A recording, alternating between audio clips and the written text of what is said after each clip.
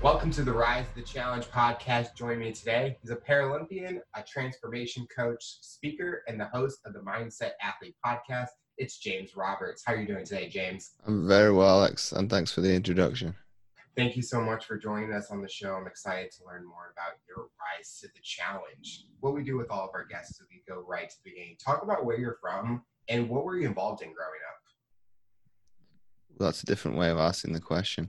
For me, Alex, I come from a military upbringing, so I think obviously the era that we're living in now is probably very easy for me. It's yes, ma'am, no, ma'am, yes, yes, sir. I do as I'm told. But obviously, to give some context to that, I spent 19 years of my life overseas in Belgium on a NATO base. So NATO is the North Atlantic Treaty Organization that encapsulates, I can't remember how many countries. It's expanded since my family's moved on, but obviously the United States, United Kingdom, and the major players in the Allied powers during the war. So I think that upbringing of resiliency, because my grandparents and be it my great uncle on my father's side fought in World War II. So I think a lot of that resiliency has filtered down to me because you mentioned obviously two-time Paralympian, so I've had a disability all my life. The adversity doesn't really set in with me because yes, I can see it from the outside perspective looking in, but I was never one of those individuals that was wrapped up in cotton wool. It's kind of this message of sink or swim. Well, let's throw you in the deep end. The worst that can happen is you drown. Obviously, that's never going to happen. Or you rise to the challenge, like very much like you say with the podcast. So I think for me, I did do a Facebook Live about 2 weeks ago where I opened up a bit more about my story and being brought up by my mother more so than my father. My father was in the picture, but it was my mother that was there day in and day out, obviously through the thick and thin. And we discussed about my grandmother, and this was something I'd never known of her. She kind of went into this mentality of, I think I was about maybe a few weeks old. Oh, what's he going to do? How is he going to survive? How is he going to deal with being in a wheelchair? I've not known that till I'm 34 years old. So she never brought that to my attention throughout my entire childhood, my adolescence, and probably my formative years as a teenager until she passed in 2002. It was always positive, always putting me in a position to win. Mm-hmm. And I think that's filtered down to my mom as like, well, we need to put you in a position to get on that platform within disability sport, because I don't think she could face my grandmother if she hadn't have done all that she could at this. Well, for us, it's the Commonwealth Games, so the equivalent for the Americans would be like Pan Am Games, mm-hmm. and put me in a position as a spectator to speak to the right person. And obviously, long story short, that coach then did after-dinner speeches on that occasion that my mum went above and beyond to put me in a position to be able to succeed. And thus, he said I started too late in swimming. I started at 11. That's very much a chip on my shoulder. I'm going to prove you wrong. Ultimately, I went and did that. I made the national team within the space of a year to 18 months. Didn't make the Paralympics in swimming, but I've fulfilled my potential in another sport. So I think, long story short, I've risen to the challenge multiple times. Would you say your mom was an inspiration for you with how she kind of was focused on bringing the positive in any situation, or was there someone else that was an inspiration or a motivation for you? That's a great question. I'd say very much so, because there are quotes out there that you need to be satisfied with what you have and not dissatisfied with what you've not. She was never one of these parents to be, you know what I'm talking about, the pushy parents on the sideline in any sport that I did. I had pretty much free reign and choice. If I don't want to do this, I can walk away. If I'm going to do whatever it is, I need to put 100% in, and I'll support you. So I think from a role model perspective, very much so, because she wasn't one to want to living her dreams through me. It was very much, I will be supportive of your decision. I will be there to give you moral support if you need to ask questions, which I very much did in my career. As should I or shouldn't I do something, I would ask her first. It's probably reaffirming my belief. Is like, well, I'm going to do it, but I just want a second opinion. But to answer your question specifically, I think yes, my mom, yes, had a major motivational role. I also had probably coaches and performance directors, like very much father figures. Of they would bend over backwards for me to put me in the right position. And yes, I lost touch with my performance director. I spoke to him about a few months ago, but that was the first time in a decade. I felt a little bit, in certain terms, a little bit ashamed, because it's like, well, yes, sport has gone by the wayside and you've retired, but that person's been there for like thick and thin, and I very much treat him like an extended member of my family, and vice versa. So for him to take me under his wing and to show me the ropes from getting from development and very much the potential where I was at in swimming to where I got within rowing and volleyball when I made it to the performance level on the Paralympics. He was kind of the guiding light. Well, you need to do this because of X, Y, Z. I don't care what you think. I know what's best because I've been there and got the T-shirt. So it was probably, for him, it was more probably tough love. Mm-hmm. But he would always say to my family and to me, which James is going to turn up, and you could take that anywhere you want, listening or yourself. I'm not ashamed of that. It's technically true, because I've actually used it more recently as which James is going to turn up, because is it one that is very much the likes of Michael Jordan or Kobe Bryant, like a ruthless killer. He would step up, wouldn't hesitate to walk off over his own grandmother. Those were very few and far between when that happened. But if you actually came on the wrong side of me on that day, you were in for probably a hiding. It only happened maybe, I can count on one hand when those occasions happened. And what triggered those, I don't know. I guess I had enough was enough when it came to, in the sport of rowing, being kind of everybody else getting a second chance. And I think that day I snapped. It's like, I'm going to prove a point. They decided not to select the finals, make the final trials as it was supposed to be. And I made it clear and obvious. Well, there's no coming back from this. This person will be beaten by 30 seconds. I've had the perfect race. They know deep down in themselves, I'm the best person. I'm the best athlete, and I proved it. Thus, all the stuff we did after that was kind of a bit pointless. It's like, well, he's not getting anything out of it. I'm not getting out of it. You're kind of wasting everybody's time.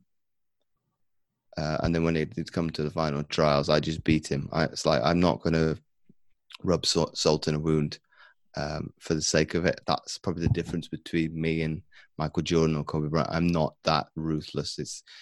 I'm quite content with winning because I made a statement. He knows I'm better than him, and I can do it again if I needed to.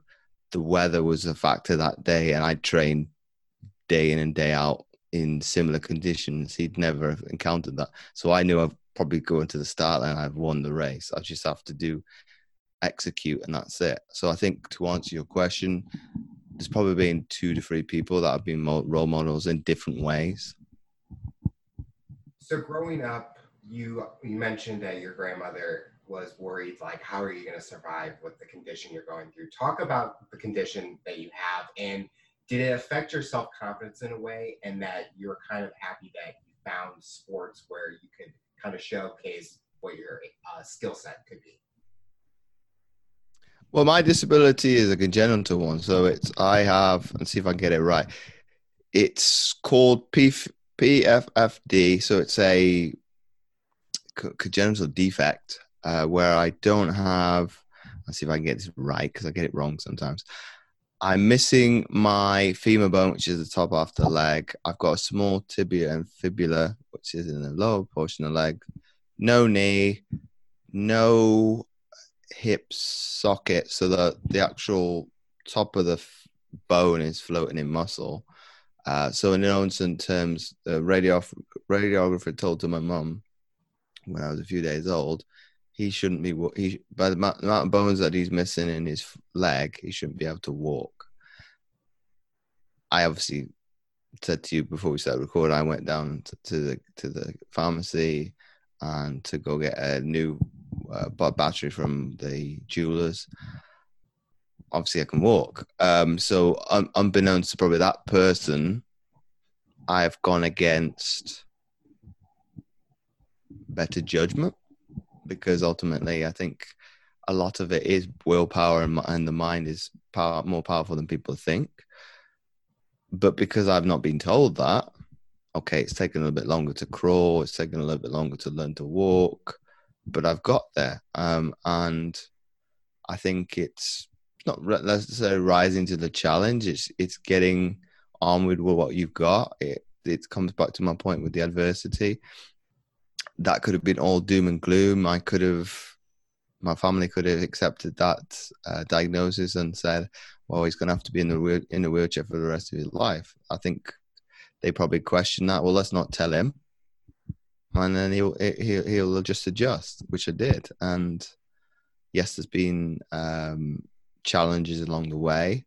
And I think the question you asked, has it ever affected was it self-esteem, did you say?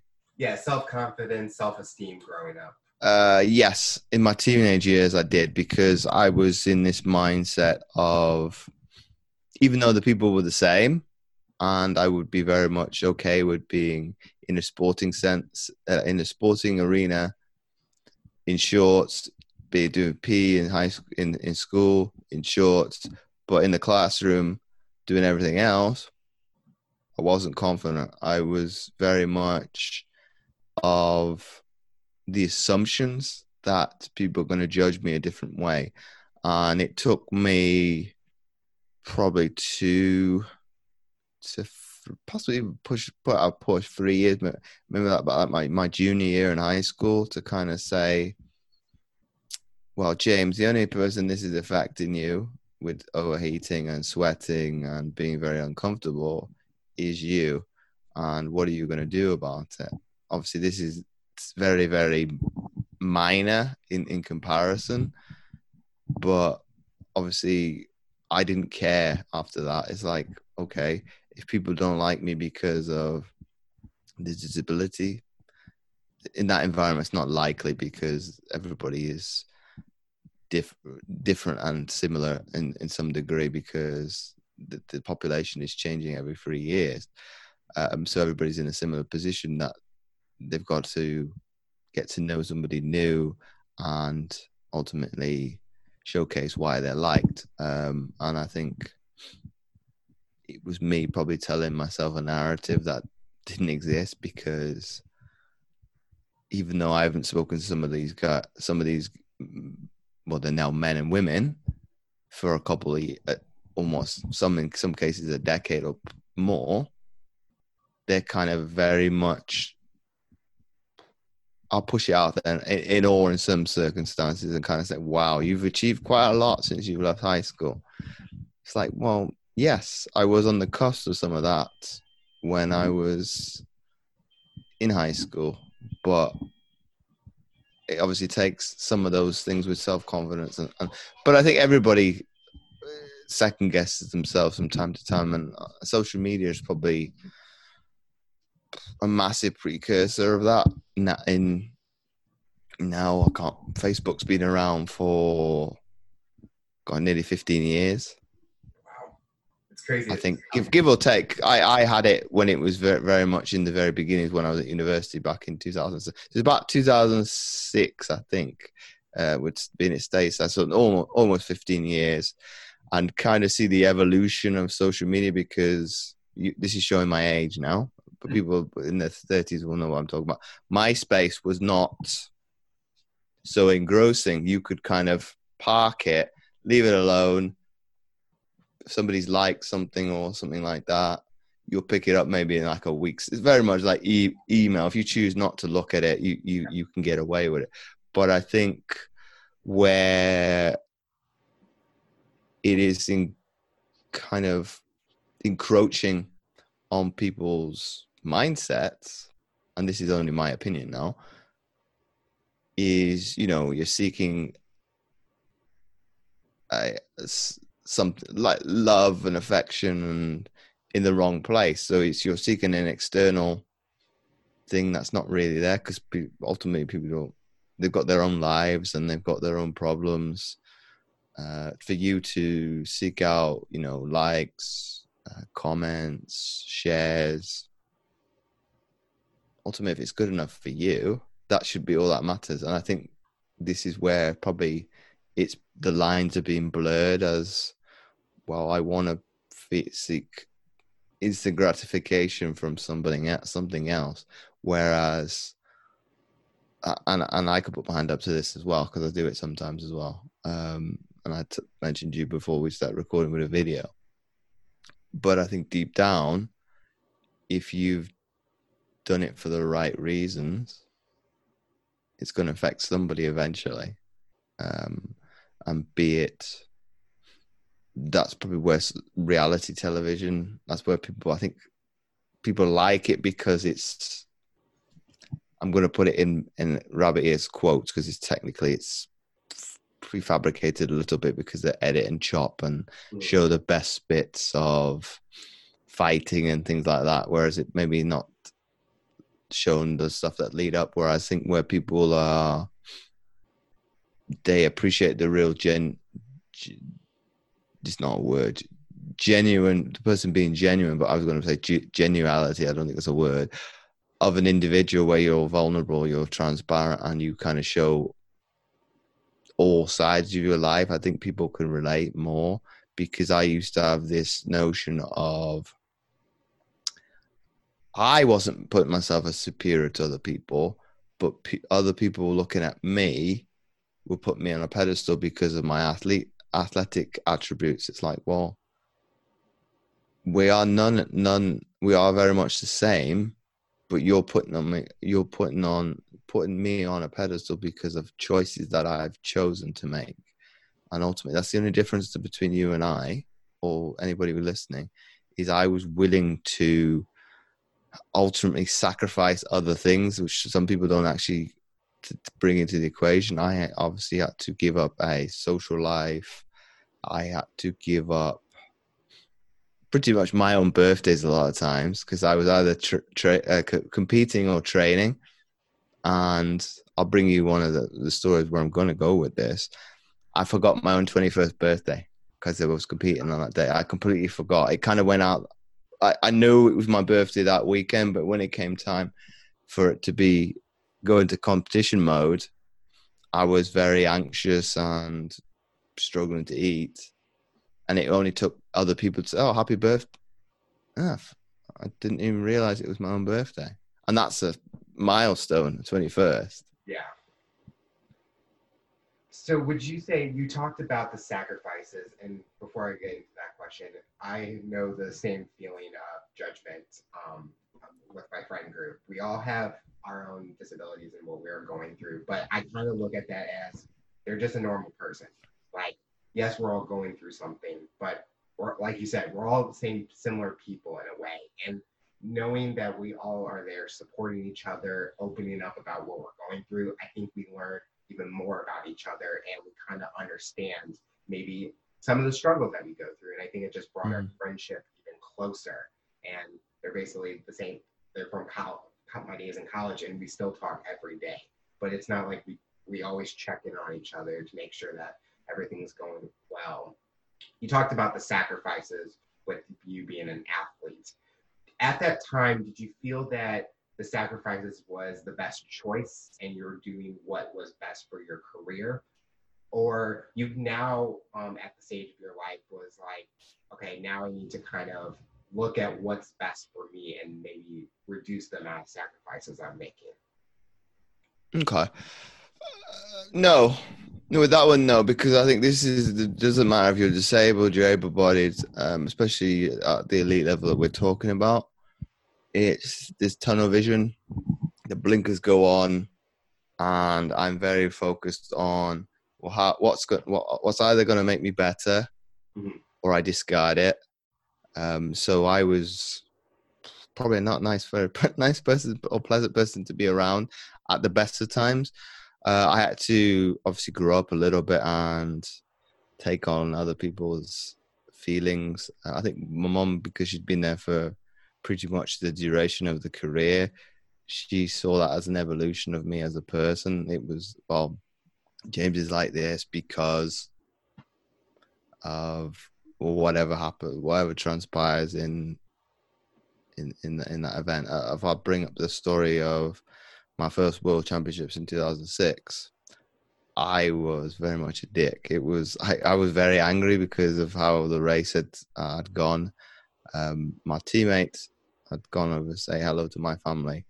I was like, I think my mom could probably see it in my face. I need time to cool off and to park what had gone, because I think we finished sixth in that championships. Didn't do very well, and very infantile and pointing the fingers as well. This went wrong because of other people, and not taking the onus on myself to take some of the responsibility. So I think my uncle and aunt took some time to be able to see within my world. I think they eventually did. They did, and I obviously grew up a little bit within the sport as well. By the time I'd made my first Paralympics 2 years later, it's a completely different story. Of once the race had finished, and we finished fifth in the Paralympics, and I said to Mom, "That's the best we could." She was shocked. It's like a completely different person. It was like this little toddler having a tantrum and rolling around on the floor to an adult who's kind of said, "Well, I've thrown the kitchen sink at it. It wasn't enough. I've done everything I could on that day. I'm content." I wasn't very happy the next day because all the rest of the team had got medals, so I was a bit fuming with that one. But I think because of probably the euphoria, I was up. I hadn't seen my family for probably 2 weeks at that point, because we were made a team decision to not see our families until the end of the competition. So I think it was a little bit, well, I haven't seen you. I've done everything I could in that final. And I think that final was the most relaxed I've ever been in my entire career, which I still don't know why. I think because externally we kind of told white lies to the press in terms of the final is the icing on the cake. Internally, that wasn't the case. We wanted a medal just like the rest of the team.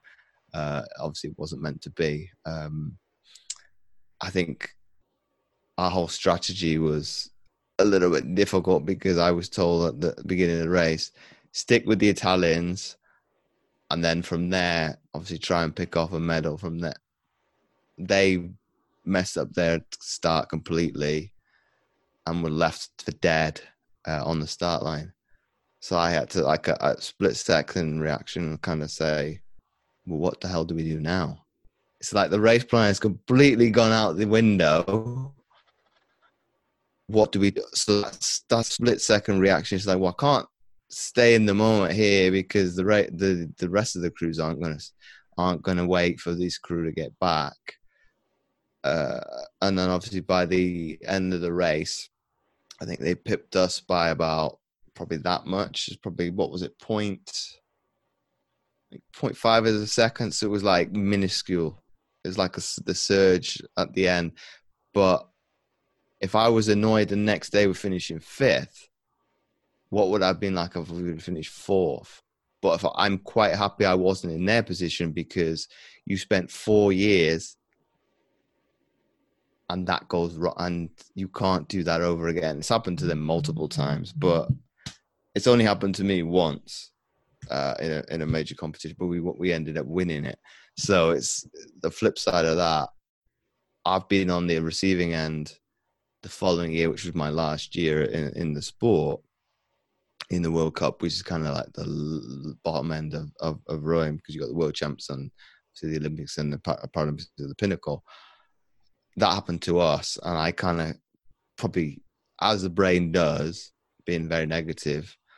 Okay, this is what happened to the challenge. This is exactly what's going to happen to you. But I think because the crew member I had was a different person, and they were very raw to the sport, I guess because they had made the mistake, they wanted to right it as soon as possible. So within a space of probably a split second, it's like the boat's picking up speed. And our team manager said when we came off the water, I've never seen a British crew do that much damage to a field so quickly and so ruthless. But by the stage of the 250 marker, which is the quarter of the distance, we were first. So what that has to do to people psychologically, as you've left a crew for dead, and they just do that within a space of probably just over a minute to go for it's not pleasant when you're side by side to have a crew do it, but to be that far behind is probably soul destroying. I mean, I've seen those or competitions in the Olympics, and it's just like people can be out there in the lead, and then all of a sudden it's gone. Like it's basically this. A lot of the sports nowadays, it's all about your mindset and being focused on the prize. And 1 second can change the whole outcome of a situation. Mm-hmm. What's the biggest thing you've learned about yourself being an athlete?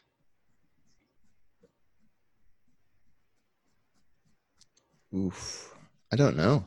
The biggest thing that I've learned from being an athlete, I think it does help with business, because I've faced so much adversity, be it with selection, injuries, you name it, time and time again. I've come on the winning side of it. Sometimes I've come on the failure side of it. Obviously, nothing hurts as much as life, as the Rocky saying goes. I think it's that resiliency to get off the canvas. It's a choice, and ultimately, who dictates whether or not you get off the canvas is ultimately you, the individual. Yes, it's going to be people who want to keep you down, or those are the people that obviously, for whatever reason, don't want you to succeed. But I think if you can get away from that and ultimately be in this state of positivity or euphoria, because you never really hear an athlete talk negatively about themselves, or their achievements or what they're going to do. If they do, obviously that happens. Be it, I can't remember the baseball player. He was talking about. He was asked, if you were to make a mistake in the World Series, what would you do? He obviously said, I don't want to do this.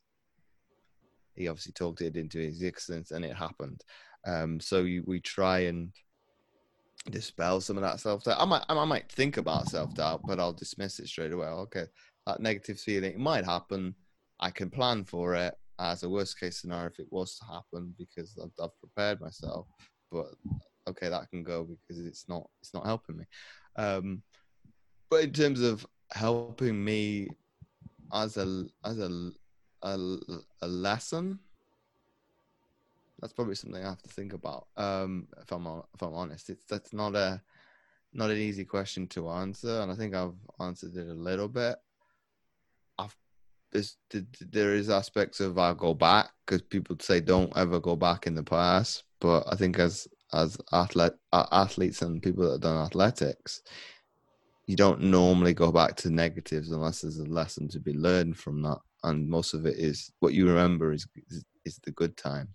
Because I've talked to teammates on Facebook and things, and we were kind of comparing now to then, or what's it like being an athlete now compared to then. I was like, well, we'd like to go back because that was the easy times, and we're talking about the good times. Mhm. But yes, there are hard things, but from a mindset perspective, it's like, well, at least we don't have to deal with this as well, because that brings a massive complexity to this about, social distancing, training, having the willpower to train by yourself, be it with Zoom. I know Rowan use Zoom quite a lot because I know a few that's the current crop of the team. But that's still pretty difficult because you haven't got the morale support of the people being around you doing whatever testing it is, be it. I hated the rowing machine, but on land, that's pretty brutal. I always had support and people shouting encouragement as, come on, let's get a little that extra percentage out of you, or get you to imagine that your nearest rival is on the machine next to you. But that's the coach standing right behind me. If I had to do that now and they're on a video screen, would I wimp out? I don't know. Yeah, that has to be hard because with athletes, they're so used to the atmosphere that's around them, like the crowd cheering, the crowd yelling, and excitement and stuff. And now a lot of athletes are trained in a way where they don't have that. And on Zoom, it doesn't feel the same way. Like even with people doing interviews and stuff, it's like people like that in person, but now we're all adapting to a new situation, and it's kind of like I think people can grow and become even better if they're able to adapt to any situation. So when they get out onto the field or on the water, if anything happens to them, they're able to adapt in a second. And then you mentioned also about looking back at the negatives, and a lot of sports, definitely here in the United States, we kind of think about the bloopers or the negative thing outcome, like someone didn't catch a ball in a big championship game, and that's the reason they lost the game. But we all think about that part, but not what did they do good. So I think a lot of people just have to grow from all those experiences. And I know in my life, any negative, I kind of say, what did I learn from that situation? What can I do better? What can I do to improve my skills in a way? Because I used to be that person where any negative outcome, it basically defeats me all the time because that's all I can think about. And I just have to think life continues on and it keeps on moving forward. What is your favorite moment in sports? Do you have one, like a moment that stands out to you that if you looked at it 20 years from now, that's what you're going to remember?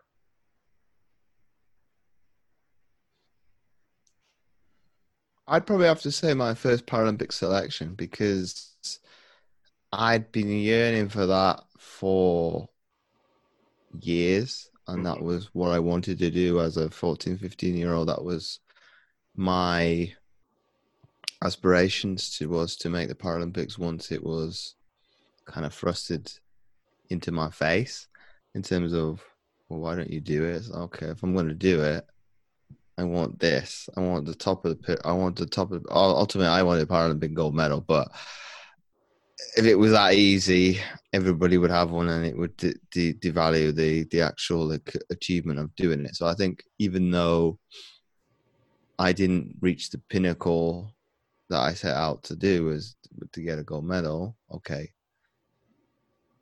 could that be down to a number of factors of my disability? I'm very much, because I'm congenital, normally, at the bottom end of a classification.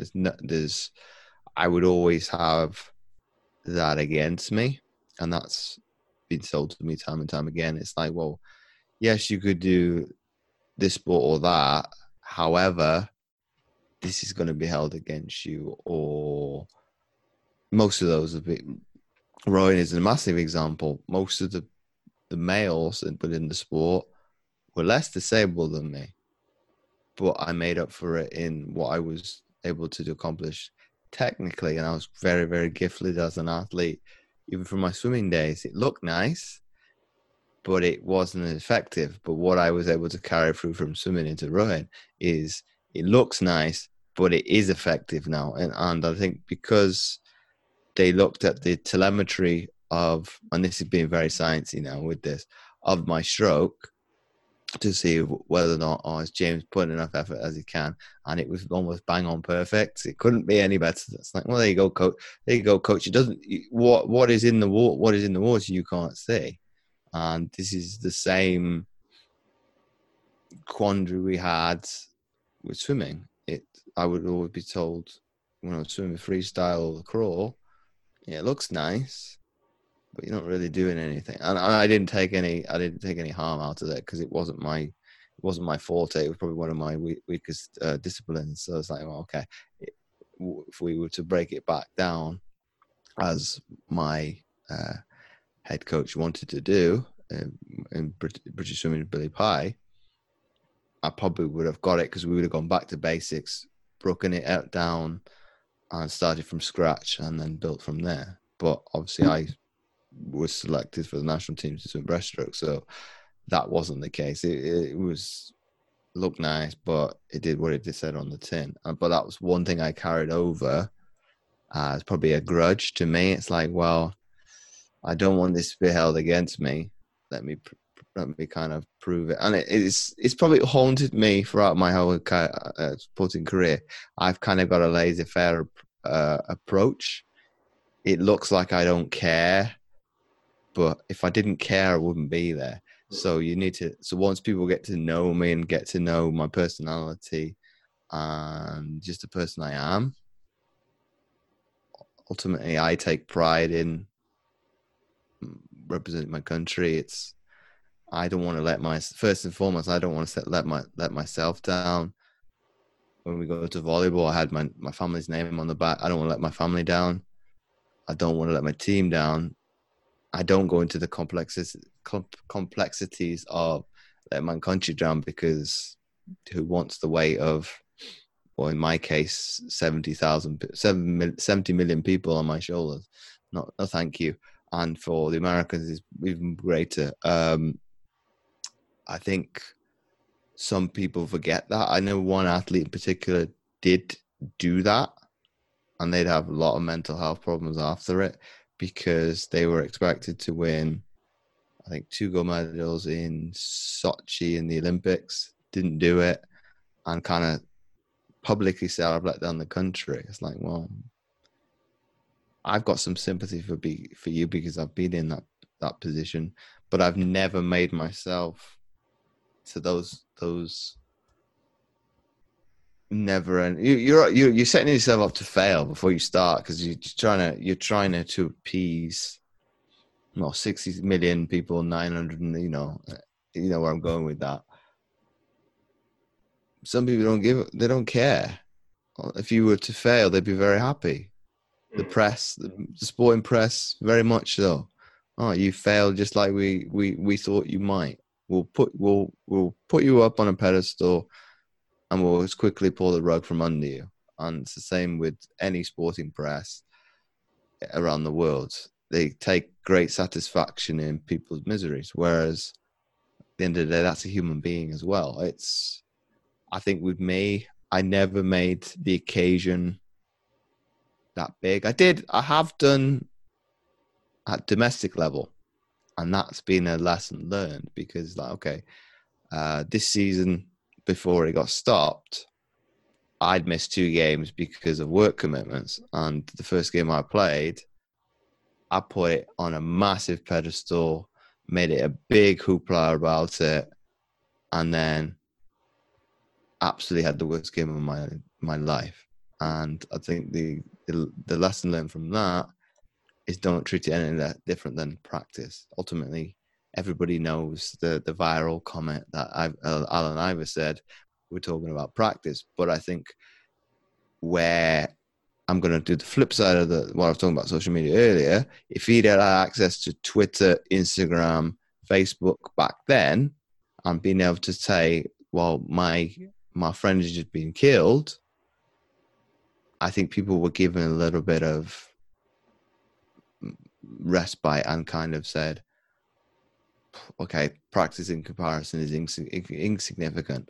But if you see the rhetoric even to this day, and I think it was a TNT skit with Shaquille O'Neal and Yao Ming, and they were talking about what's your funniest moment in time, and Shaq said to Allen Iverson, we're talking about practice.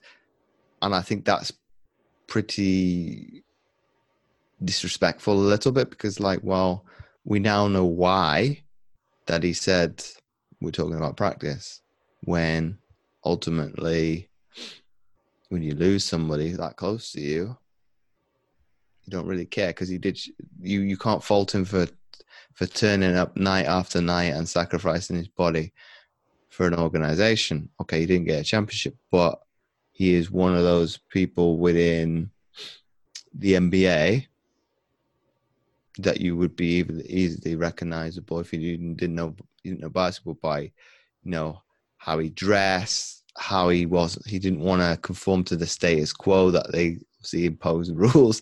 Then after that, players need to wear certain type of clothing before games, and I think they're starting to probably challenge that a little bit as well by obviously I would say probably Steph Curry is probably one of the, very much like I was, one of the athletes under the radar, but obviously he's got that underdog tagline because of being looked at as a bust. But I think with what I want to end this rambling on a little bit about is I've been in that kind of situation. London 2012 a little bit, because I got kind of caught up in the headlights of the occasion in our last, I think it was second to last pool game, and it was the one we had to win to be able to get out of the group. And I think for me, the occasion got to me, and I was the only one before the games who'd been to one previously. But one teammate said to me, when Morocco had called a timeout, it's just like practice. Think of it, it'd be you're back in Roehampton University where we trained, in this little sports hall. There's no 10,000 people watching. It's just you and the other 11 people on court, and that's it. They call a second timeout. The coach didn't have to tell us anything. We were kind of probably laughing and joking amongst ourselves. Go back on court. Ace.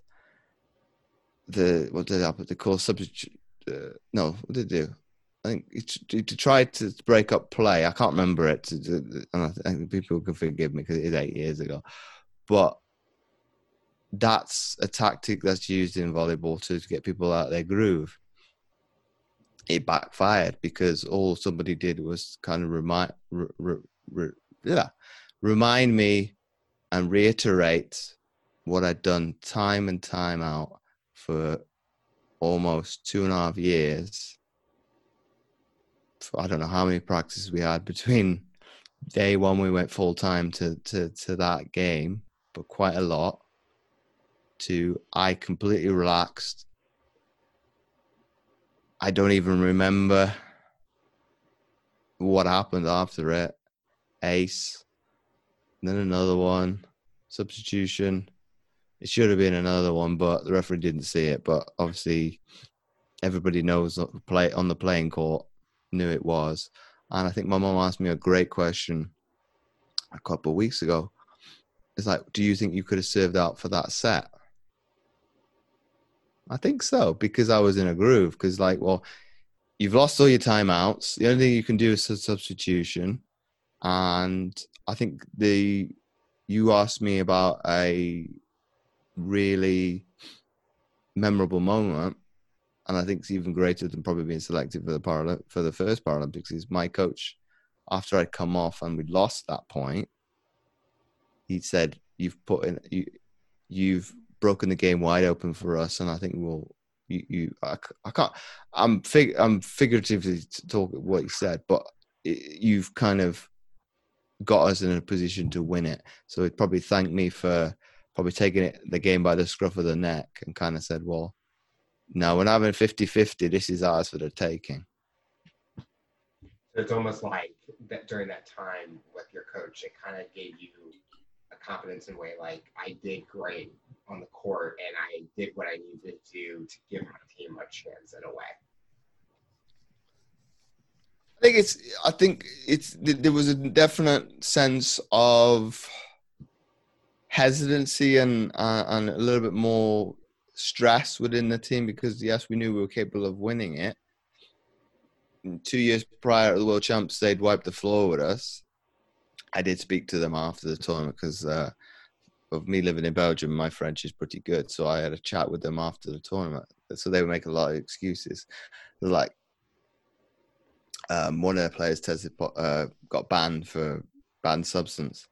One person would not made a difference from having a swing from them winning 3-0 to us winning 3-0. Our team was so much better than the one that had competed at the World Champs in the US 2 years prior. I think one of my teammates who I'd spoken to a couple of months ago who didn't make the London team, when he saw us play that for the very first match of the tournament, he was like, wow, it's like a completely different beast. It was from the team that went into training camp at the beginning of, say, July to the team that turned up in September was like until, because we were training as a group of 10 and living together, pretty much living out of each other's pockets. So at times there was probably a lot of tension, and I was one. Well, I spend 4 to 6 hours with all of you. That's enough. I want some peace and quiet because we ate our meals together. Like I said, with the training for the gym, living under the same roof, we all had our own individual rooms. I want some space so I can be very much ready to go every single time. And yeah, I've probably teammates who are closer with, who probably I would hang out more with, but that's personalities as well. But I think coming back to your question, probably with me, because it's like, well, you can't get any more complimentary than that. I think as the role I played as a serving specialist, it doesn't really matter if you serve the ball out or you get it in. You get a little bit of leeway because you're not into the game as much as all the other players, or be it one of my teammates. I played the libero position as defensive specialist for one tournament in the lead up. They get nothing.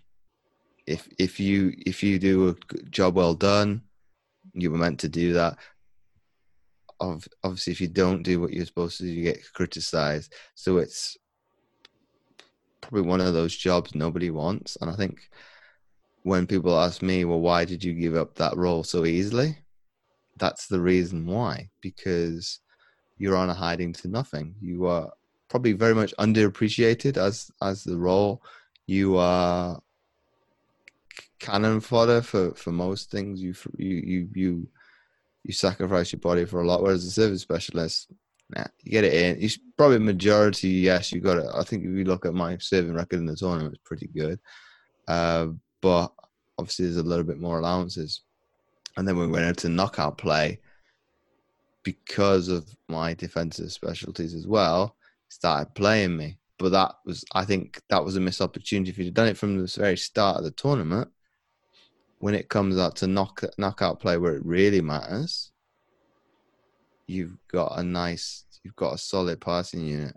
So I'm not going to pass all the blame because I was a weak link a little bit because I hadn't had the reps by that time. We weren't training as much. So that was one part of my game that probably dipped a little bit. So some teams exploited it. It's like, well, we can see from the game. This is where the internet is not your friend when it's at that level, because that video of the match is then on YouTube within a space of a couple of hours. So your opposition can, if they wanted to, they can dissect the game completely, and all the teams would have people that's their job to look at. Okay, who's the strongest person? Who's the weakest person? What are their tendencies, etc. So the Brazilians probably looked at it. Well, James hasn't played in the passing unit in the entire tournament. Let's pick on it. And probably my face gave it away. It's like, I don't want the ball. So what's somebody going to do? And even that's definitely something that I pick up now that I've been retired. I will pick up on those kind of tendencies. Well, how do you feel? So do you feel confident in your mannerisms? Does your body tell a difference? So something that I probably do I do all right with work. So it's trying to pick up on subtleties with how people speak as well. But I think from a sporting sense, you were trying to take every ounce of an advantage that you could find. So if it's as easy as that one where you can see people are probably difficult seeing sweaty palms, but you can see it in people's eyes if they don't want a ball. Facial expressions is definitely a thing nowadays that people can recognize in people. Like, you may not think that you're nervous or something, but people are able to read you without even you even speaking any words. And it's just crazy how that's developed over time. And I think body language is definitely, even when my position where I train people, if I don't look confident in how I'm standing or how I'm like looking, they know right away. And it's like I haven't even said a word. And I could be the best speaker in the world, but no, it's like it's always like that first impression in a way. So how did you make the transition into becoming a transformation coach? And talk about the process and what you do with clients or individuals. Well, that's a long story, but I'll try and curtail it to a little bit simplistic way. I'd retired in 2013. Didn't know what to do with myself. I was unemployed for 2 years. And I think it got to a stage where I started looking at myself in the mirror. It got to put, it's like, well, why have you let yourself get to such a state? I think me now and probably my athlete self would probably be disgusted. Because like, well, why are you quite happy to sit around the house, mope, moan? Why don't you pull your finger out and do something? Because you never had a problem with that before. And it got to a stage where, well, I keep getting turned down for jobs. Why don't I do something stupid like, and this is obviously retrospective now, start my own business, get trained to be a personal trainer, and then go from there. Obviously, I would say people to not do like I did. I just went on the internet, picked the first training company on the list, and I've heard some horror stories when it happens. But I was lucky, and or to a certain extent, there's no luck, but obviously all the dominoes aligned because I got a good trading provider. I still keep in touch with my tutor I had 5 years ago for advice. I don't talk as much, but I used to quite a lot.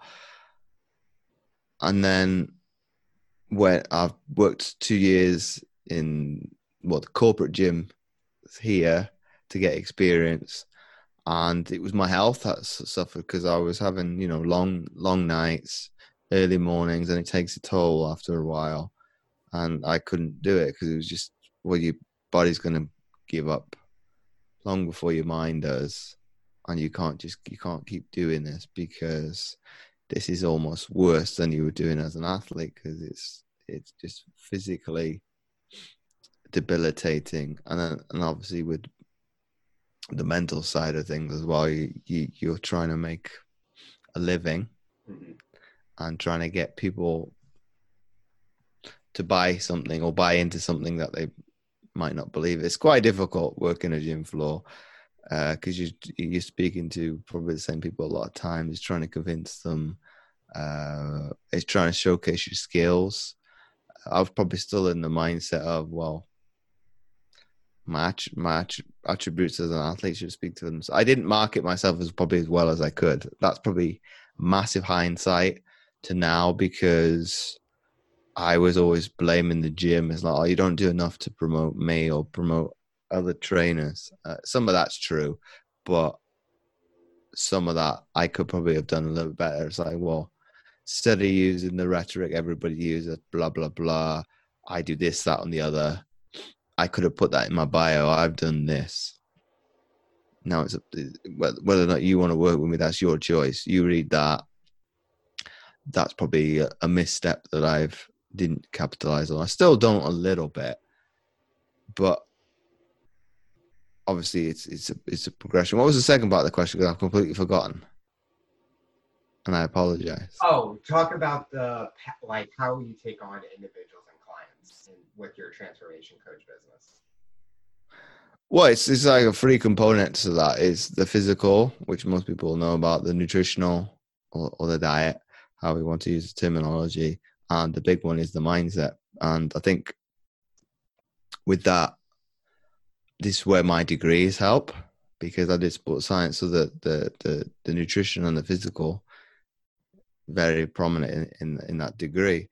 And my postgraduate was in sociology, so very much looking at the environment, how society affects people with sport and exercise. It's very much, and my dad is also a retired counselor, so evaluating people and psycho-evaluating people, I quite enjoy, and I've probably done it for longer than I've been coaching, because I think the person that hates it the most is probably my mom.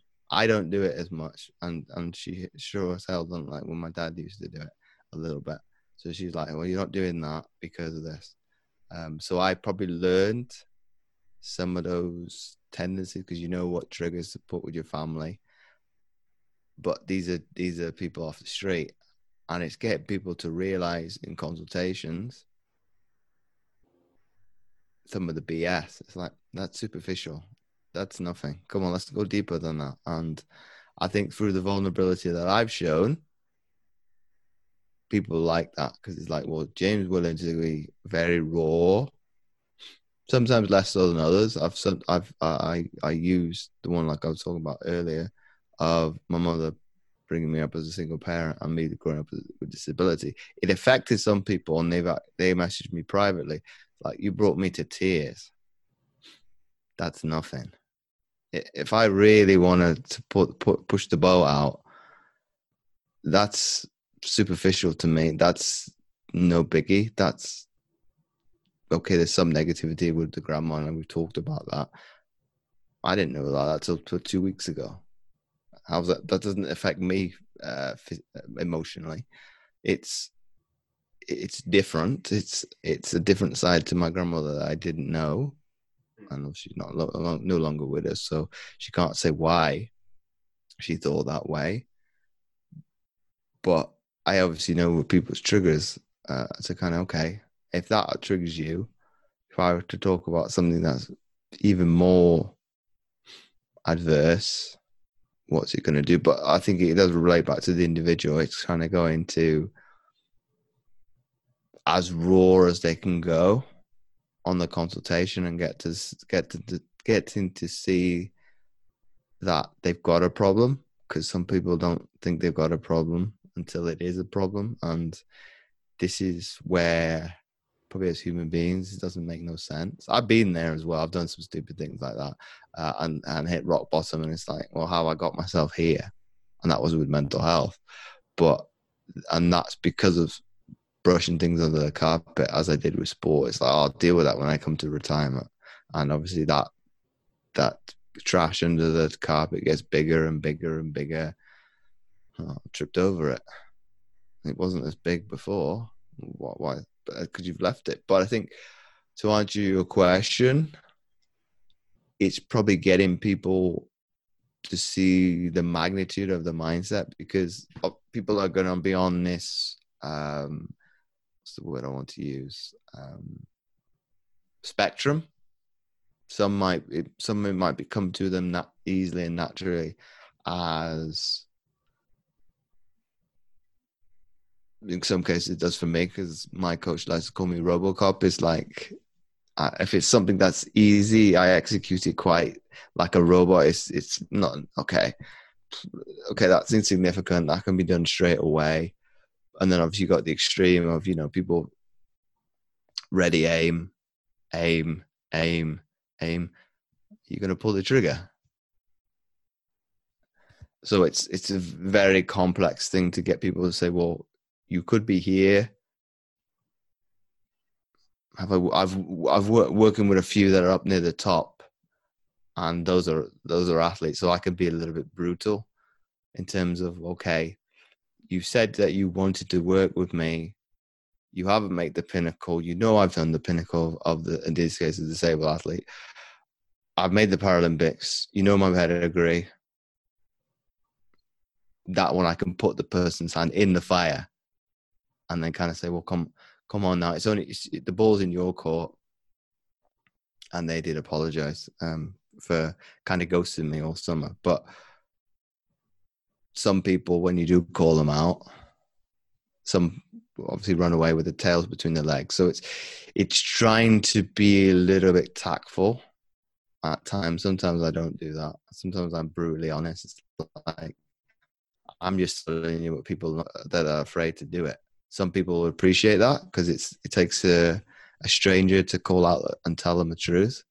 Some people don't like it, and because either through being egotistical because their ego's been hurt, their pride's been tarnished. It's like, I want some. If something is not right with me or the business, I'd rather somebody tell me the facts straight and say, well, this is what's wrong. This is how you're gonna. This is a way in which you could fix it. I'm not saying there's definitely no one fix for anything, but it's trying to educate people to that, and to trying to not necessarily learn from my mistakes, because I think there's a life lesson in everything. You're not perfect. Nobody's perfect anyway. So when people say I'm trying to attain perfection, what happens if your goal changes? That's not perfection, because you've gone in a completely different direction. That's how a sport person, I think, perseveres. I want to attain, well, for me, it was make the national team, make a world championships, make the Paralympic. The continental tournaments come later, but those were accolades that, okay, I haven't achieved that. Let me take that off my bucket list. There's only one that's missing from it. And if I don't make the Commonwealth Games, it won't eat me up, because it's like I didn't have that many opportunities. And coming back to my point, I talked about classification. That's going to be the stumbling block as to why I'm not because I'm not good enough, not because I'm not going to be the best person. It will come down to that and that alone. And I knew that going in, and I was willing to put that sacrifice in. It did take somebody else to kind of say, well, why don't you throw your hat in the ring anyway? That took some badgering to do it. It's like, and that was probably the best decision I made. When did that happen? About 18 months ago, to do the 3-on-3 basketball for the national team, because my confidence just excelled, because my game went to another level. So COVID, if I was to be a little bit trivial and be selfish, pain in the ass, because I was getting better and better within this sport of wheelchair basketball, and kind of my progression got stopped dead in the tracks. But we trained for the first time in 5 months, like 2 weekends ago, and as if I never left the court. I'm sore and aching because of it, because I haven't been in a wheelchair for 5 months, but that's only natural. But some of the skills, a bit rusty, but the actual psychology of the sport are still there. And it was quite nice to not think about anything, as sport does for people. You just feel at ease. It's like you've got no care in the world. Like, I haven't felt like this for 5 months. It's like, this is weird, but it's pleasantly nice. You talk about mindset a lot and how it plays a big part in being an athlete. You're the host of the Mindset Athlete podcast. How did that opportunity come about? That's an evolution, that, Alex, because it wasn't originally called that. The original name of the show was the Mindset Game. So mind, set, game, and have a play on the words of ultimately the mind, set like tennis and game for anybody that played a sport, that basketball, American football, etc. I don't think anybody ever thought of it like that, of me being really that sophisticated by the presence of it. And it was a conversation I had with one of the big people within promoting podcasts, Daxia Perez. So I'll give him a shout out because I think he deserves it. And we had a conversation for about an hour and throwing ideas backwards and forwards. So well, originating was like, who is your ideal client? And I haven't worked with many athletes anyway, but it's like, well, who do you want to talk about? What do you want to talk about? And obviously I come up with the Mindset Athlete podcast. And it's probably a little bit homage to me, as it looks at every area that I've ever experienced, be that sport, education, my profession now, and give people behind the scenes. Well, what did it take to get to those individuals to the levels that they're at, and what can obviously the listener get out from it? So the athletes themselves, I'm probably not the most, I'm probably a savage when it comes to asking some of my questions, because when I listen back, I'm thinking, wouldn't like to be on the receiving end of that question, because it was brutal. Some of the questions I'm thinking, where does that come? So I must be very, very inept by how I've learned, and I think being on other shows definitely helps, because you can take things from other hosts. Well, I like that. Let's ask you this, or what's your stance or position on that? And obviously, some athletes are a bit more restricted on what they can say, especially the British athletes. They're kind of boxed off what their governing body will allow them to say, what will affect their performance if a competitor was to listen to it. So I think one of the recent one I did with one of the Taekwondo athletes, who will be competing in Tokyo, I'll say hopefully next year, because you never know. It might still be postponed. And a lot of that stuff I asked, but obviously I had to pull, because it's like, well, on reflection, do you want this coming out? Do you want this? So it went from about 40-minute interview to, I think I had to edit to less than 20 minutes. So it's not as raw as some of the other ones. And I think the Americans, that's like gold dust. Some of the answers they come up with, they tell it like it is. So I've kind of said to myself, well, you got two choices. You can either stick within the confines of the British athlete a little bit and get better at it, which is a challenge. And I think talking to you, I'll probably do that, because I was thinking, well, do I take the easy route and do other internationals, because they speak their mind? And I think that's right. And that's one of the reasons why I started it, because I was one of the athletes, sorry, not the other, I worded it the wrong way around. I was one of the athletes that like to stay under the radar and do as they were told. I don't do that on my podcast anymore. I have thrown my own governing bodies under the bus, because what I say is that it actually happened. So you can't say that's not true, because that was fact. And just tell people, well, this is what happened. This is how I overcame it.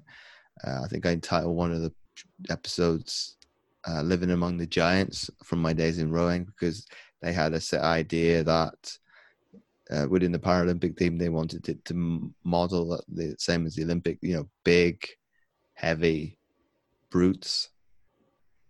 I beat every single one. And I'm 5'8", 140 pounds.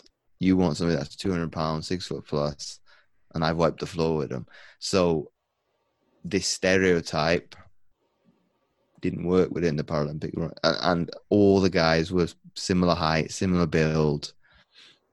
Don't need to be that big. And obviously it's a platform to discuss certain aspects of what's happening in society. It's been like I've been a bit like a fortune teller. I've recorded things like weeks and months and then when it's actually come time to air it, it's actually happened. So one of the episodes I did with Lex Gillette, who's a full-time US Paralympian, obviously black himself, and visually impaired, and we talked about what can society learn from sport. Unbeknownst to both of us, did we expect the NBA to go on hiatus? Mm-mm. But what we talked about was exactly what they did, and I recorded that a month prior. So it's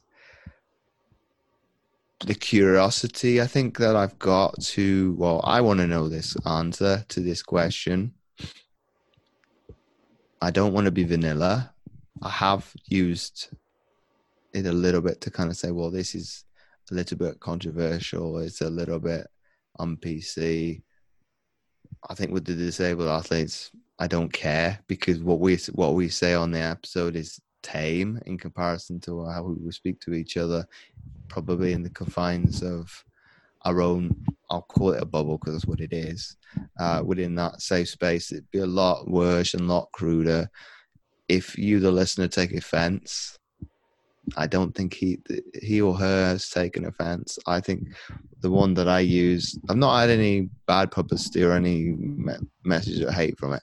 I asked, obviously, him being a visually impaired athlete, he went to the University of Eastern Carolina, and their mascot's a pirate.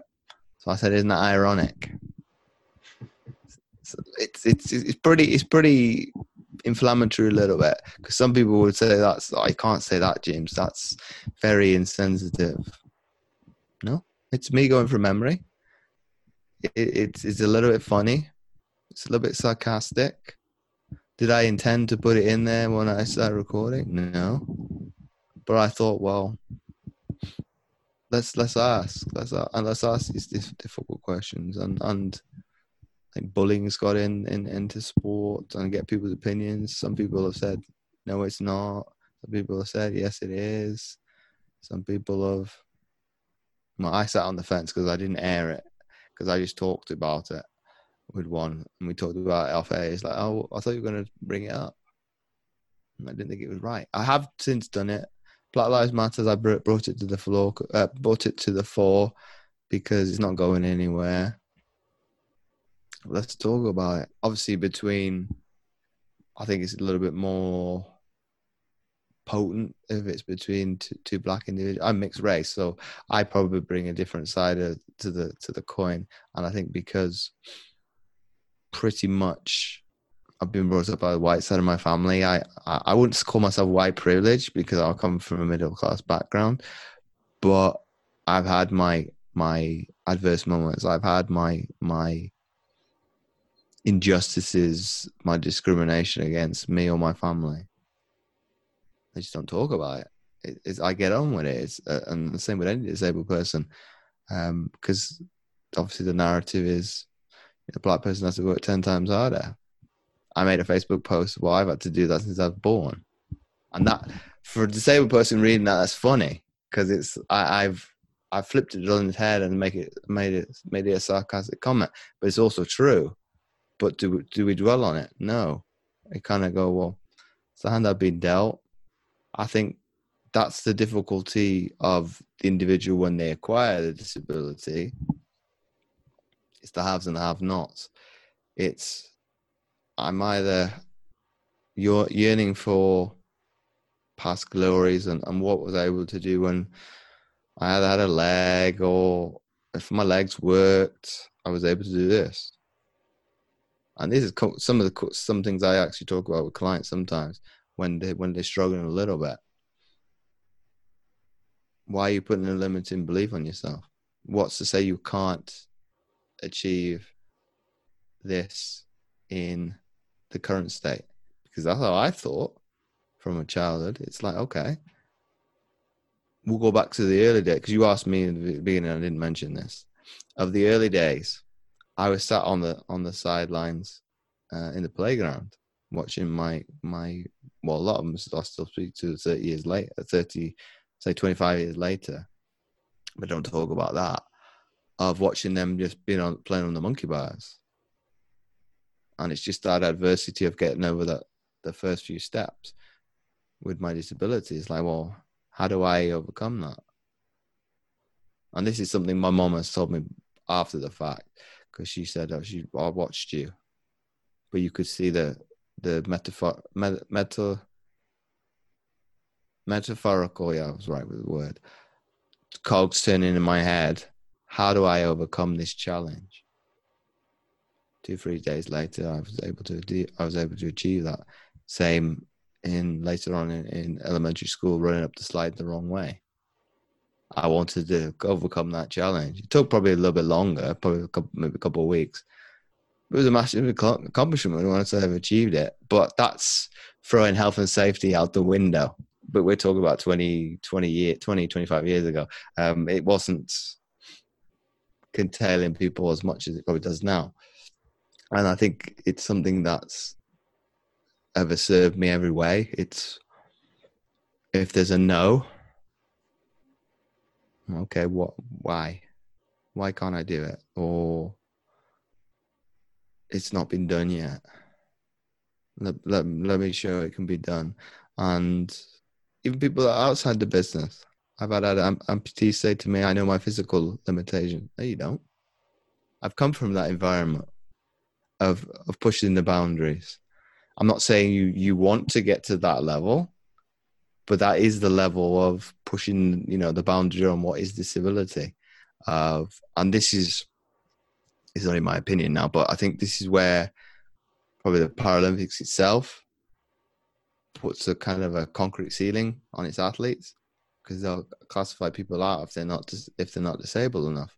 That's wrong, because the Olympians themselves are held in a higher degree than the regular population, for the simple message of higher, stronger, faster. They've pushed the boundaries of what is physically possible. Why can't we do that in disability as well? If you are able to push the boundaries of what you're physically capable of, that is technically in every other industry, any other capacity. You can see I'm quite animated with this one, with this point. But that's innovation. But why are the Paralympics kind of put shackles on individuals? Because if you want to push the boundaries on what you're capable of, that should be celebrated, not what's the word I want to use to make a powerful statement. You kind of not victimized, but you seem to be viewed as a cheat. Shouldn't that be a level of, well, if so and so is able to push to these extremes, why can't you? But ultimately, that is a choice as well. But if you want to be the best of the best, and I think this is where I think if we go back to the days of rowing, it was all the other nationalities didn't want to. It was a talk of us going up to 2000. It's gone since up to 2000K, but it's taken 10 years to do it. And I don't know how it's got through, but all the other countries like adamantly, no, we don't want to go up to 2000. We're wiping the floor with you anyway. What's the difference if we do it over 1,000 meters or we do it 2,000? We were already training over 1,500, 1,750 in the winter, and I hated it because over distance training, because you had to do it multiple times. But if we would go to 2K from 1K, it's a completely different race. It was very much balls out, and what you were talking about earlier, some of these people, the wheels would fall off. Sometimes they wouldn't. It's foot to the floor, no care in the world. 2,000 meters is not like that. If you did that, you'd be very lucky to finish.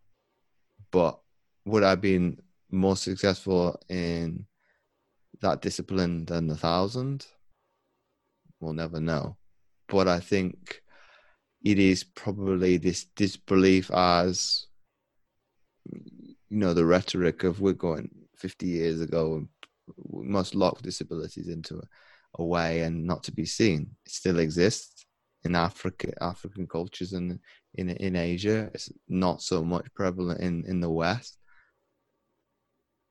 But shouldn't they lead from the front? I know Channel 4 did a ran for the London 2012 Paralympics, Superhumans. I think that one was a little bit too far-fetched, because now you're setting up an entire population to fail through no fault of their own, because you're putting, oh, well, you got a disability, do you want to go to the Paralympics? And that individual might hate sport. Just because they've got a disability doesn't mean they're going to go to the Paralympics. And I faced a lot of competitors like that, and they've been ex-military. Oh, I've had a limb blown off, I'm going to make the Paralympics. And the BBC made a documentary about that. I bet he didn't even get a look in. But this is where, what I said in the very beginning, you need to have internal motivation. That was like very much external motivation that I need to kick me up the ass, because I was getting very lackadaisical and probably to a certain extent complacent. I'd made 2 world championships up to that point. I wouldn't say the sun shined at my backside, but in my eyes, it probably did. It's like, I don't need to really do much work here. But that was motivation in the I'd say probably about this time of the year, maybe a little bit later, maybe October, maybe November at a push. I still think that's the only motivation I need. It's like, no, you're not going to have it that. You're not going to walk straight into the team to go to the Paralympics.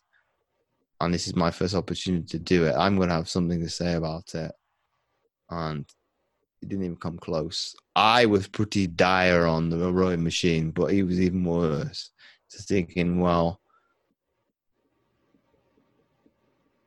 I don't think the documentary is in the light of day, but that's probably embarrassment for the BBC, because you made a TV documentary about somebody and they haven't even got it through the door.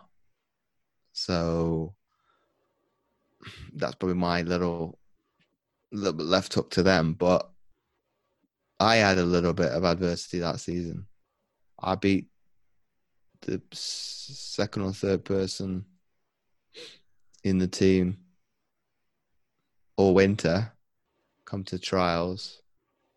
And this is the magnitude of, this is the only other time it's happened at the elite level. The other one was with basketball this season. I got caught in the headlights of the occasion. It's like, well, this is the pinnacle. I'm going to get maybe one shot at this, because I might only get 1 games. And people couldn't believe how badly I rode. It's like, well, this is like a different person. It's like, what's happened to the one that was having a field day on training camp? And I had no problem. And okay, it was me in a single by myself in Spain. Here in the UK, we run it as a double, but that, because it's a mixed sex classification, she had to row twice and I had to row second. And it was my position, he should have to row second and displace me, not the other way around. But I don't think they expected me to be that bad. But what I'm getting from this, if I didn't have the support of my role model and my father figure, who's Anthony Hughes in Disability Sport Wales, my performance director, in my corner, I probably possibly don't go to I don't have the conversation with you because I've not gone to 2 Paralympics. And it was the willingness to, I was a bit very stupid after that fact, because I was kind of a little bit naive, because it was like, well, you've rode so badly, we'll give you a second chance because we don't want to get sued, because it was going to get to that extreme, because everybody else would get multiple chances, but I wasn't on this occasion. So they were going to bring the lawyers in, whether or not it was race related or not, I don't know. We'll never know. But me going through my head as, well, how do I move from South Wales, where I was at university, to the outskirts of London? What do I do? So I was very hastened to, forego university, all these things. And this is like April, so we're nearly finished my first year. And looking back on that, some of those thoughts, because they weren't decisions in the end, because people kind of say, hang on a second, James, this is a little bit of idiocy now. You're going to forego probably your life after sport because it is a backup, and people talk about not having a backup, but I think you need to have a backup just in case. And even swimming taught me that you need to further your education if sport wasn't to work out. But what I'm getting to with this was, if it hasn't been other people in my corner, I'd have probably said, well, university, nah, I'm going to just leave, even though I've already got what was it, by that time, like 2 months and then the exams to sit, and that was it. And I think because of that support network, probably took longer to move than I would have liked, because I spent all Easter break in my halls of residency waiting for this to get all the talking to get sorted for me able to make the move.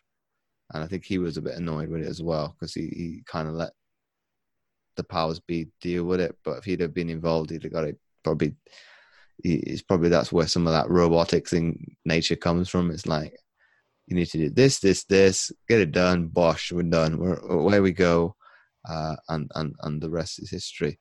But it's very much. I took the page out of that book the following season, because I said once university finishes, and this was my final year in the team, I'll be straight up there. It was different head coach by that time, to be there. And when I showed up on the Monday, he was very shocked. He's like, I thought you were just talking a good game, James. No, I meant it.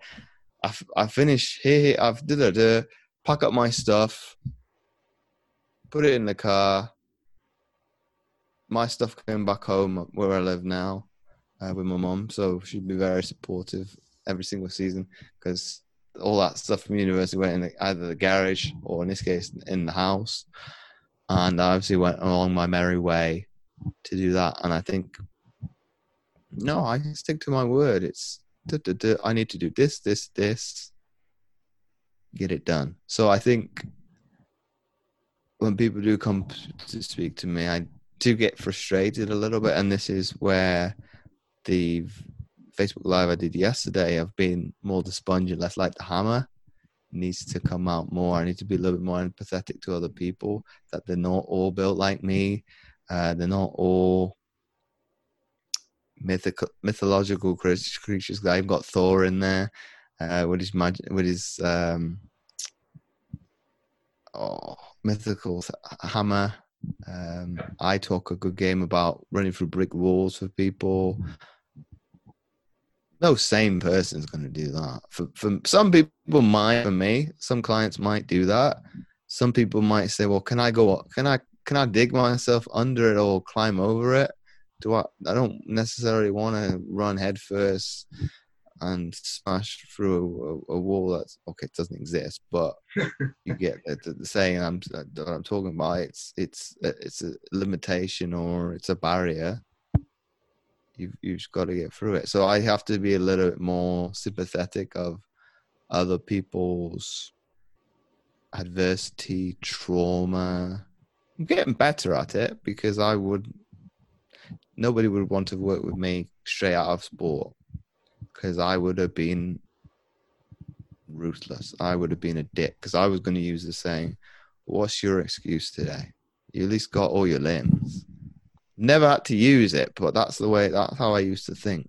It's like, well, what is your excuse? Why are you fat? Why are you slow? Why are you, and no empathy towards how you got there, what's transpired before. So some of the conversation I had with people in that messenger, like, it's going to take me a while to digest that. I wasn't expecting that. That's pretty brutal. Okay, I can see why that traumatic experience has put you to, you have a bad relationship with food because of something that's happened previously. And I think people have to realize that trauma is trauma. It doesn't matter the severity of it. It doesn't matter how long ago it was. Not going anywhere. And I can't remember. I was talking to my mum yesterday about this, and I don't know if it was a YouTube video or a TV advert or a TV program. And I'm sure it talked about, the brain has a good tendency to block off bad trauma to protect itself. Ultimately, most people need to open that door because you need to deal with it at some point. It just matters, it's just a case of when, not if, because it's coming out whether you like it or not. It depends if you want to wait until, like me, I was in education as a job about 18 months ago. I blamed the job when I spiraled mentally. It was just the last thing to push me off the cliff. It all stemmed from all the stuff I was not willing to deal with in sport. It's like that's not really having an effect. Some of it. One of the teammates that I talked about with rowing of the 2006, 7, and 8 team, they killed themselves. But my coach rang me up in 2011, and I'm thinking, why is my head coach from rowing? I don't know why I still had his phone number in my phone, because I hadn't been in the program for like 2 years. I thought, oh, you want to ring me up for me to come back? Like begging kind of thing. And he told me that. And why he told me that is because obviously the family wanted to be able to grieve. And if anybody from the press was to come and ask, well, what's your thought? I can't talk about it because it's the sensitivity of the matter with the family. But I didn't deal with that for 8 years. I bottled that up, and I would lie to family, to friends when they talked about, oh, how's so-and-so doing? I'm doing okay. So I'm just lying to myself, straight in the face. And I think probably what I should have done, and for anybody that's listening, is probably in a similar circle, you need to talk about that, because it's a lot easier to do it with somebody else than to try to do it alone. Because probably where some of the resentment came from, it's like just eating away at me. And we were talking about a couple of weeks ago about, well, what kind of person would you like to be around? Because she was probably angelic. It was the kindest person you could think of. I was a little shit. I was complete opposite. I was a massive dick. And can I change some of that? No, that's who I was, and that's how I acted. I wasn't always like that. I'm not going to paint a picture of me being, Jekyll and Hyde, but I probably could have treated her a lot better. And it's probably what doesn't sit well is, as us as teammates, what could we have done better to, any warning signs to maybe be a little bit more supportive. And I think that's probably when I've had it. I've never resorted to that extreme. I think the closest I've been, and I'm quite happy to be open about this, is probably the last 6 months. I was pretty low because of not being able to do what you want to do is very difficult, and lots of things were kind of mounting up on themselves, and I was kind of going off the rails. But it was, I was recommended to go to hospital to make sure I was having that chest pains and back pain. So they just wanted to rule out whether I had a stroke. Would have either had a stroke or likely to have one, or heart attack. So they just want to make sure. And while I was in the hospital, they asked, are you likely to hurt yourself or anybody else? And I didn't take the magnitude of the actual question until I thought about it recently, because I said yes, because just answering the question. And the severity of that answer is massive in terms of, and I had to be psych evaluated.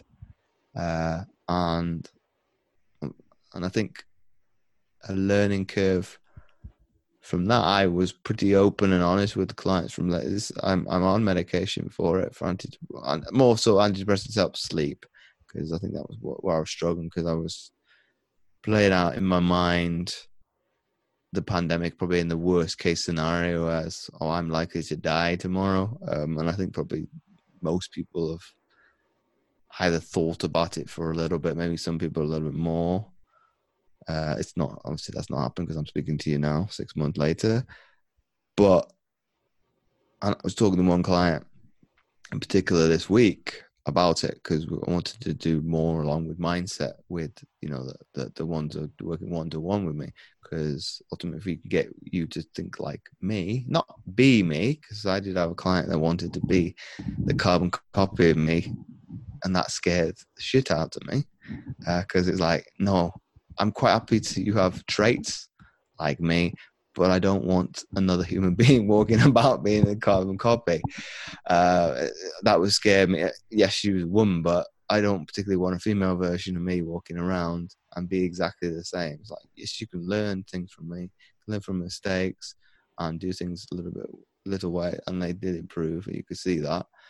But I think that was one aspect that's missing within my coaching, is to focus, like really, really drill down. As I'm not going to give anything away because I'm thinking about rolling it out as a program anyway, but so people can maximize and really look at the psychology that is massive. It's in every aspect of your life, be it relationships, your how you approach exercise, how you look at food, how you talk to yourself, etc. The list is endless. So I think it's probably taken a long time because I was very skeptical of it years ago.